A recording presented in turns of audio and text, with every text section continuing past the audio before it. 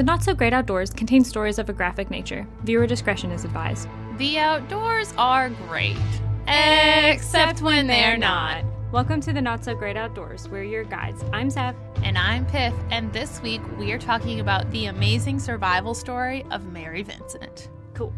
So happy holidays, everybody! Woo! It is officially December, for you guys anyway. Yeah. Not for us. Not for us while we're recording, but that's fine. That's fine. But that means no one can yell at us for being festive AF. But also it's 2020, so you do you, boo. Mm-hmm. Gotta do what'll bring you joy. And to celebrate this extra special festive season, we are going to be doing survival stories for all of December. Yay! Keeping it light. Keeping it light, festive, jolly, happy. Always ends on a good note because they're survival stories. Yep. Especially after our Thanksgiving episode. Yeah. It's nice to, a nice keep it up. Change of pace. Yeah. And then quick announcement for our merch patrons. We are currently working on getting your boxes out to you, so keep an eye out for that. Woo. Okay. And at this point, I will take off my hat because can't think with it on, but festive.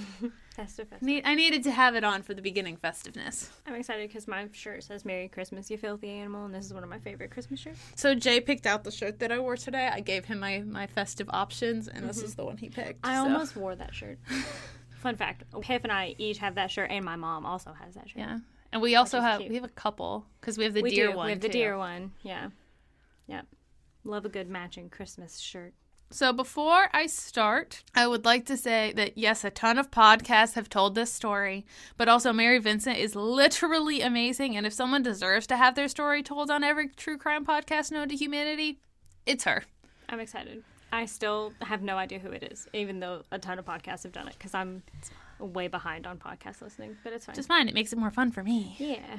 And then, as always, my full source links will be in the bio, but the meat and potatoes of this came from the book, The Greatest Survivor Stories Never Told by Mara Bovson. So thanks, Mara. Are you ready? I'm ready. So Mary Vincent was 15 in 1978, which is when this story takes place, and like most teens, was in her own personal rebellious stage. Granted, my rebellious stage consisted of running away and making it to the end of my street before feeling guilty and crawling back into my bedroom window before anyone even noticed. But, you know. Also, hi, Mom. Hi, Mom. I tried to run away once. It didn't work. So, Mary's parents were Lucy and Herb, and they were really strict military parents, which was in direct contrast to where they lived in Viva Las Vegas. Oh. Both of her parents spent ample time in casinos, not because they were gamblers, but because that's where they worked. Lucy was a dealer, and the house always wins, folks. And Herb was a machine repairman for the casinos. A cute note, when Mary was about 4 years old, she was asked what she wanted to be when she grew up, and she said, quote, "I want to be mother to the world." End quote. Oh, that's precious. Right? And at 15, she was also an aspiring dancer with plans to dance at the Lido de Paris in Las Vegas. So, she's having a good life. She was a middle child with 6 siblings, and it was, 6 siblings? Yeah. So 7 total kids? Yeah. Oh my goodness, I can't imagine that. I read that and it doesn't even do anything to my mind because I'm like, oh yeah, that's a normal number of kids. It's not. It's not. Ugh. I'm one of 2. I'm one of 4, and we're the smallest out of all of my cousins, the smallest family group. Huh. Because I have an aunt who has 12 living children. Really? Your face is great right now. Why are there 12? That's, oh my goodness, that's so many children. Big Catholic farming families. I mean, yeah. Wow. It's a fun time. So it was the 70s, and spare the rod, spoil the child, and all that nonsense. Her parents were very strict in a spanking kind of way. Mm-hmm. Much to her parents' dismay, Mary made a habit of wearing makeup. The horror. As a 15-year-old. Oh, no. Skipping classes. Sometimes you just need a break. Yeah. And eventually running away from home. Although, in Mary's own words, quote, "I left home to save my life. It wasn't to seek wild times. I didn't know anything about the world or the opposite sex," end quote. It's kind of implied from when she was telling the story of her leaving home that there's more going on at home than was normally told. Yeah. From SeattlePI.com, quote, she left home in a hurry one day when a sister told her that their dad was coming home with one of his migraines and was mad at her. You better run, said the sister, end quote. It sounds like she was the target. Yeah. Yeah. And, like, she, again, this is a survivor story, so we have her side, and she's never said, like, anything besides what I've already quoted her saying about her home life, but it's the 70s. I'm sure there's a lot going on behind closed doors. Mm-hmm. So at 15, she ran. She was out on the streets by herself, sleeping where she could for the nights. She lived for a brief time with a boyfriend in his car until he was arrested for raping a high schooler. After that, she left him for obvious reasons. Mm-hmm. And continued living wherever and however she could, sometimes staying with her uncle in Sequel, California. So that's a little bit of background on Mary, and now we're going to dive into the bad things that happened to her. But before we really dive into that, if you haven't ever heard of Mary Vincent before, I will give you a trigger warning. This is brutal. Like, what happened to her was brutal. Sexual assault trigger warning. Again, I'm gonna not go into a lot of details because that's not who we are as people, but just so you know, that's coming. So, on September 29th, 1978, Mary decided that she would go visit her grandfather near Los Angeles. Seeing as she lived a more vagabond lifestyle and it was the 70s, she planned on hitchhiking for her travel plans. This was in no way her first time hitchhiking, and it was the 70s and way more common than it is now. Mm-hmm. Although if you are a thru hiker, you know that hitching a ride is almost second nature. I would also like to take this time to point out that hitchhiking doesn't usually end badly at all by giving some data about hitchhiking from WanderlyMagazine.com. So, based on some fancy math that they did on their article, there is a 0.0000089% chance of being raped or killed and then being left on the side of an interstate highway. Additionally, during a 6-month study in California in 1974, no hitchhikers killed anyone and less than 1% of hitchhikers were killed. The conclusion of the article is that, quote, hitchhiking is no more dangerous than any other activity in the country, end quote. And just to support that, thousands of hitchhikers, or thru hikers, hitch into town every year off of the Appalachian Trail, Pacific Crest Trail, and Continental Divide Trail, and most, if not all, make it safely. Now, I'm not saying that to sell your car and thumb a ride everywhere, but it's probably safer than your mind wants you to believe. After all, getting into a car with a stranger and hoping you make it to your destination feels like a bad idea. Yeah. Keep in mind that the people in your life that are most likely to hurt you already know you. Yeah. Back to Mary's story. So Mary's thumbing a ride to LA to see her grandpa, and an older man in a blue Ford van stopped and picked her up. This man is scum of the earth. And because this is her story, not his, I'm going to primarily refrain from using his name, just like she does when talking about him. I'm going to say it just once for context. His name was Lawrence Larry Singleton, and will henceforth be known as her attacker, or anything else besides his name, such as scum, douche canoe, shit stain, or anything else colorful we feel like calling him. But we're not going to use his name, because again, this is her story, and she doesn't use his name either. To support our disdain of this person, I have a quote from the attorney who prosecuted him. Are you ready for it? I am ready. From sfgate.com, quote, he has a deeply ingrained hatred and dislike of women, said Assistant Attorney General Scott Brown, end quote. Also, at this time, he was recently divorced. Hello, stressor, like we're in Criminal Minds. Yeah. So he is not a good dude. We will see that throughout the rest of this case. So Shitstain picks her up, and he's wearing a blue jumpsuit, like the one that you would wear if you worked at a factory in the 70s. Mm-hmm. But it barely fits because he's got like a bulging gut. And she tells him she's heading to LA. He says, yeah, I'll give you a ride. I have a daughter about your age. Like, of course, hop on in. His daughter hated him. And he literally was not heading anywhere towards LA, but was still like, yeah, sure. So specifically, she was in Berkeley, California. LA is south of Berkeley by about 400 miles. He was going to Reno, Nevada, which is northeast from Berkeley, about 200 miles. I don't like that at all. Mm-mm. And I don't know if he told her where he was going or if he just was going there and later this came out. But also, I don't think going the exact opposite direction that you were going by 400 miles, it's not normal. I don't like it. So, but she gets in. Okay. So they're driving down the road, and Mary decides she's going to have a smoke, and she sneezes. And this is weird. So as she, like, sneezes, and he reaches over and, like, grabs the back of her neck, and he, like, implies that he was trying to see if she's sick, but that's not where you check. No. And also, it's weird. And also, sir, do not just grab me. Yeah. So she, like, is like, no, goodbye. But he shakes it off. And she's, like, pressing herself against the passenger side door, trying to put, like, a bunch of space. But he's like, no, like, I'm sorry. I'm a dad, so it was like a reflex to check. No. Like, I'm not going to hurt you. No. Creepy.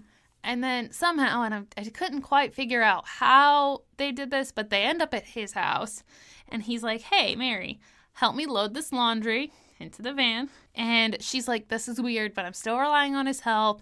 And he's like strange, but I don't think he's going to hurt me kind of strange. And he still has this like family man demeanor he's trying to like play off. And he's like, here's my daughter. This is my house. I'm a dad. It's fine. Just because you're a parent does not mean that you're not a horrible human being.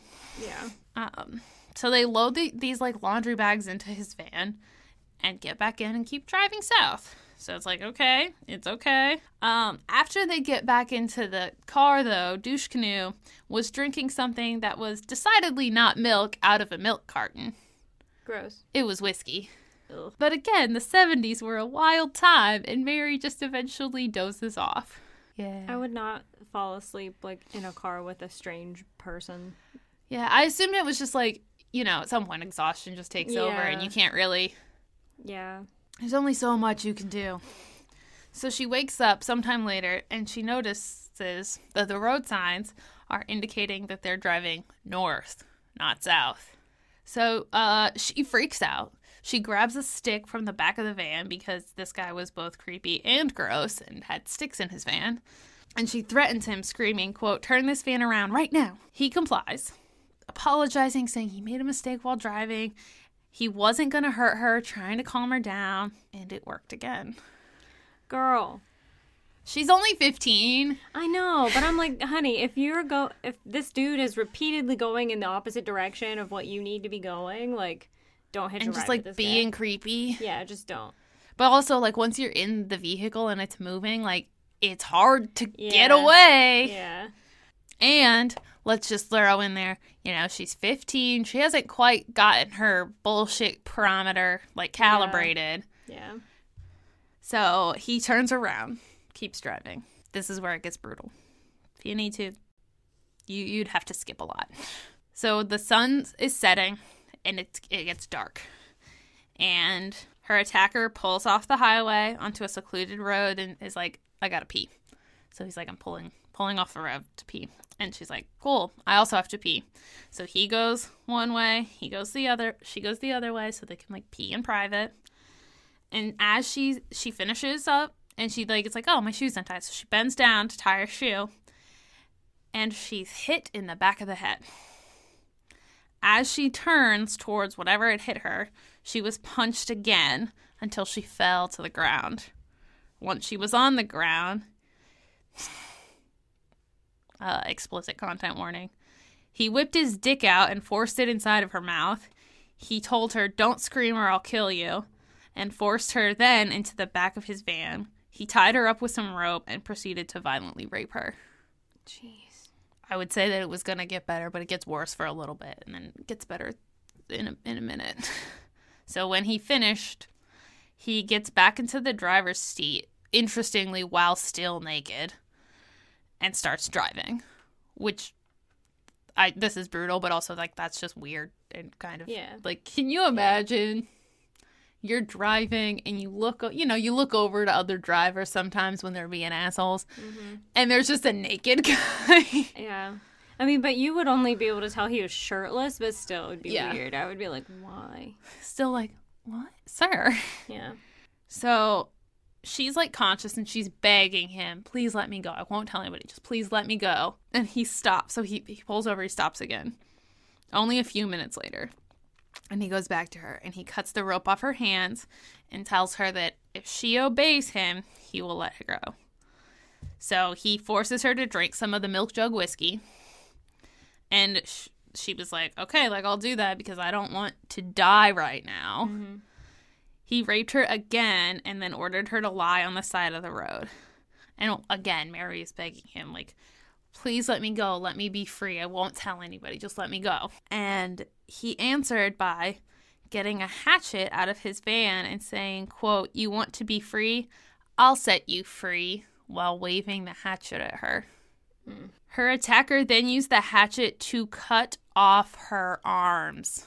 Both of her arms? Both of her arms. He was holding her left hand in his and cut it first as she fell away from him. So, like, picture, he's got her arm in his hand and she's pulling away because he's got this hatchet and he, like, cuts her arm off. So she's like, kind of falling backwards. Then he attacks the other arm, severing it on her forearm. Now she's bleeding profusely, but that's not enough for him. Then he throws her down the embankment because, you know, like, highways have that, like, some of them have those, like, long ditches. Throws her down it and then goes down after her, drags her body into one of those concrete pipes, saying, now you're free, before climbing back up and leaving her there to die. Oh, my gosh. But this is a survival story. Yeah. And survive she did. So she is basically at the bottom of a very long hill, inside of a drainage pipe, bleeding out of her arms. She doesn't have any hands. But once she hears the van drive away, she waited. She, like, was waiting for the van to leave because she didn't want to start moving and then him hurt her more. She has said that initially she thought she would just let the blood loss take her. Quote, it'll be over soon and then I won't hurt anymore. Just let the blood flow out, end quote. But the human body and mind are amazing and hers were exceptional. And so she pulls herself up. And I could not find this as a source, but I vaguely remember hearing this on another podcast that did this, and I couldn't tell you which one because, again, every podcast has done this story. But I remember somebody saying that she had pushed her, like, stumps into the mud to help, like, clot them so they would stop bleeding. And then she walked with her arms raised so that they wouldn't, like, to stop the bleeding. And so she has her arms up and she pulls herself out of this drainage pipe. And she pulls herself up this hill. And I can't even imagine how, like, she's got all of this blood loss. And she's still like, I'm going to do this. And she gets herself up out of this hill. She's naked, bloody, dirty, and broken. And she makes it to the highway just after sunrise. Keep in mind, this happened just after sunset. So it's, like, all night. Yeah. The first car to see her, because she's, like, walking down with her arms raised, like, trying to flag somebody down, drove away because they were terrified of what they saw. Yeah. The second car contained a young couple who stopped and took her to a hospital. Doctors were able to save Mary's life, and she was able to testify against her attacker. They were able to find him relatively quickly because the sketch that she had helped the police create was so accurate that his neighbor recognized him almost immediately. He actually pled not guilty and said that another man with the same first name had done these things, not him. He's the worst. Yeah. But so then, do you think for, chopping a girl's arms off, so do you think he was sentenced harshly for taking a 15-year-old, violently assaulting her, cutting her off her arms, and leaving her to die? I would want to say yes, but the way you're saying it makes me think no. No. He was sentenced to only 14 years for kidnapping, mayhem, attempted murder, forcible rape, sodomy, and forced oral copulation. Also, he attempted to sue Mary, saying that he was the victim and that her claims were exaggerated and he was just defending himself from when she attacked him with the stick. That's ridiculous. It's like, interesting. I think I'm going to believe the girl with no arms because you cut them off, asshole. Yeah. Obviously, this was dropped because he literally cut her fucking arms off and left her for dead, but still, I can't even believe, like, the nerve of this guy. He only served, are you ready? Not enough time, I'm sure. 8 years. That's stupid. But then, so this story was like everywhere because she's amazing and I can't even imagine. So her story was everywhere. And no towns would let him move there after he was paroled. Yeah. So then he ended up living in a trailer on the grounds of San Quentin prison until he was out of parole. His own daughter said this about his release, quote, I asked California prison personnel what could be done to keep him in longer, and I was told there was nothing. They suggested I obtain a restraining order at the time of his release. Sorry, but I mean this quite sarcastically. I tell you he is a danger. I said that before the first crime, I've changed my name multiple times and am moving across state lines. And all you suggest, a piece of paper that will tell him exactly where I am and what my name is and not to come within, say, 300 feet of me. End quote. Yeah, that's stupid. But we're not done yet because this guy is a real shitbag. I thought this was a Survivor story. Why are we talking so much about him? Listen, she survived because it's important. Okay. He gets out.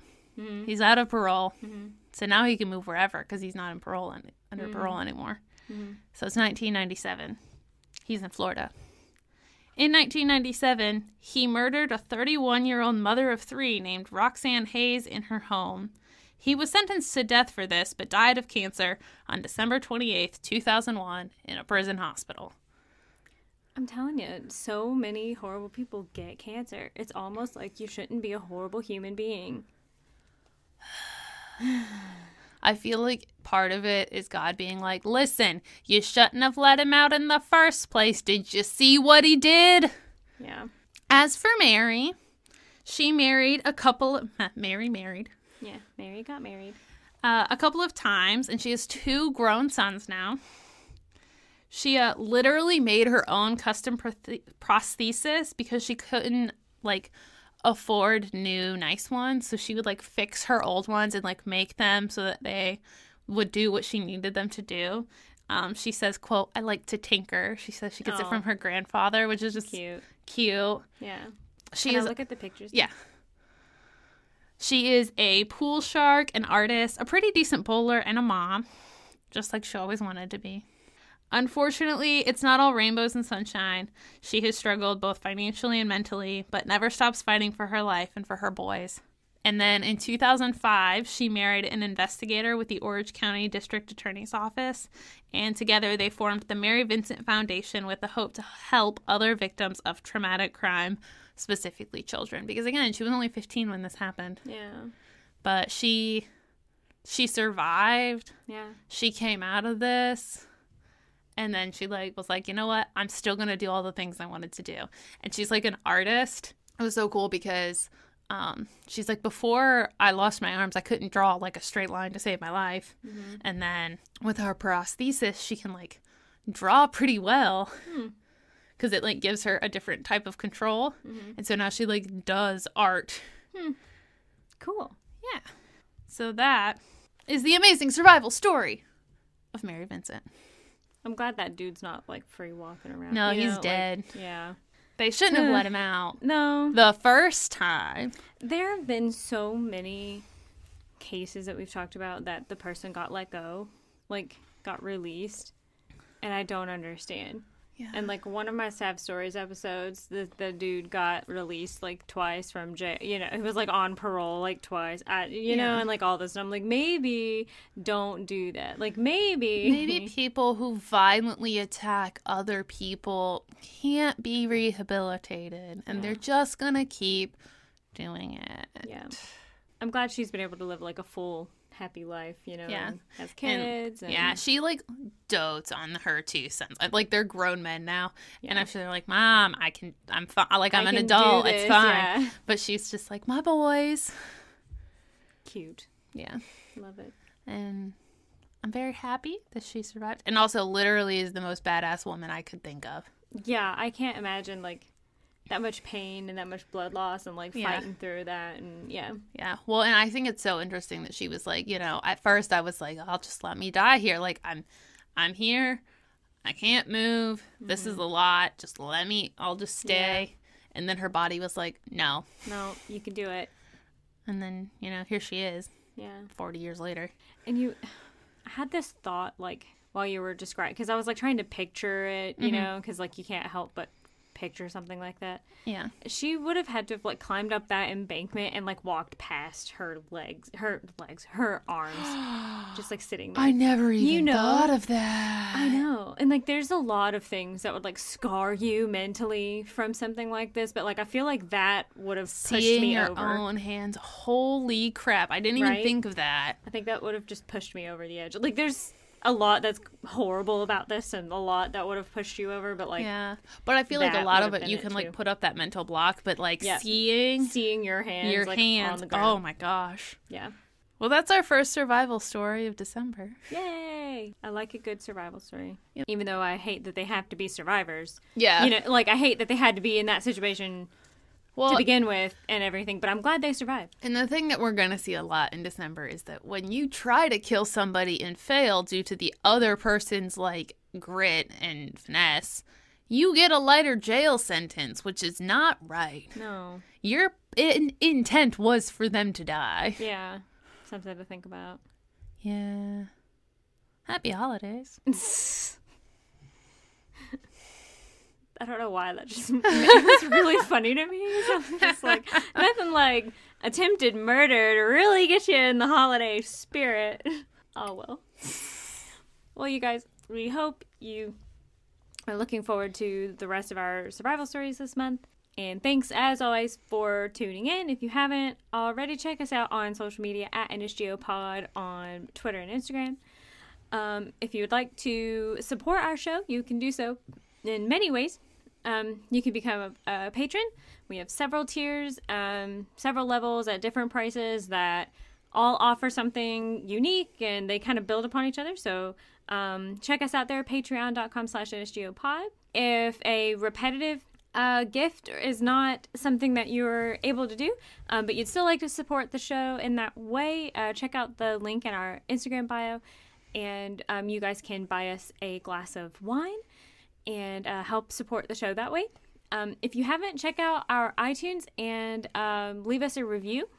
Those really do help a lot more than you think, so we really appreciate that. And give us a listen, tell your friends, subscribe, all those things.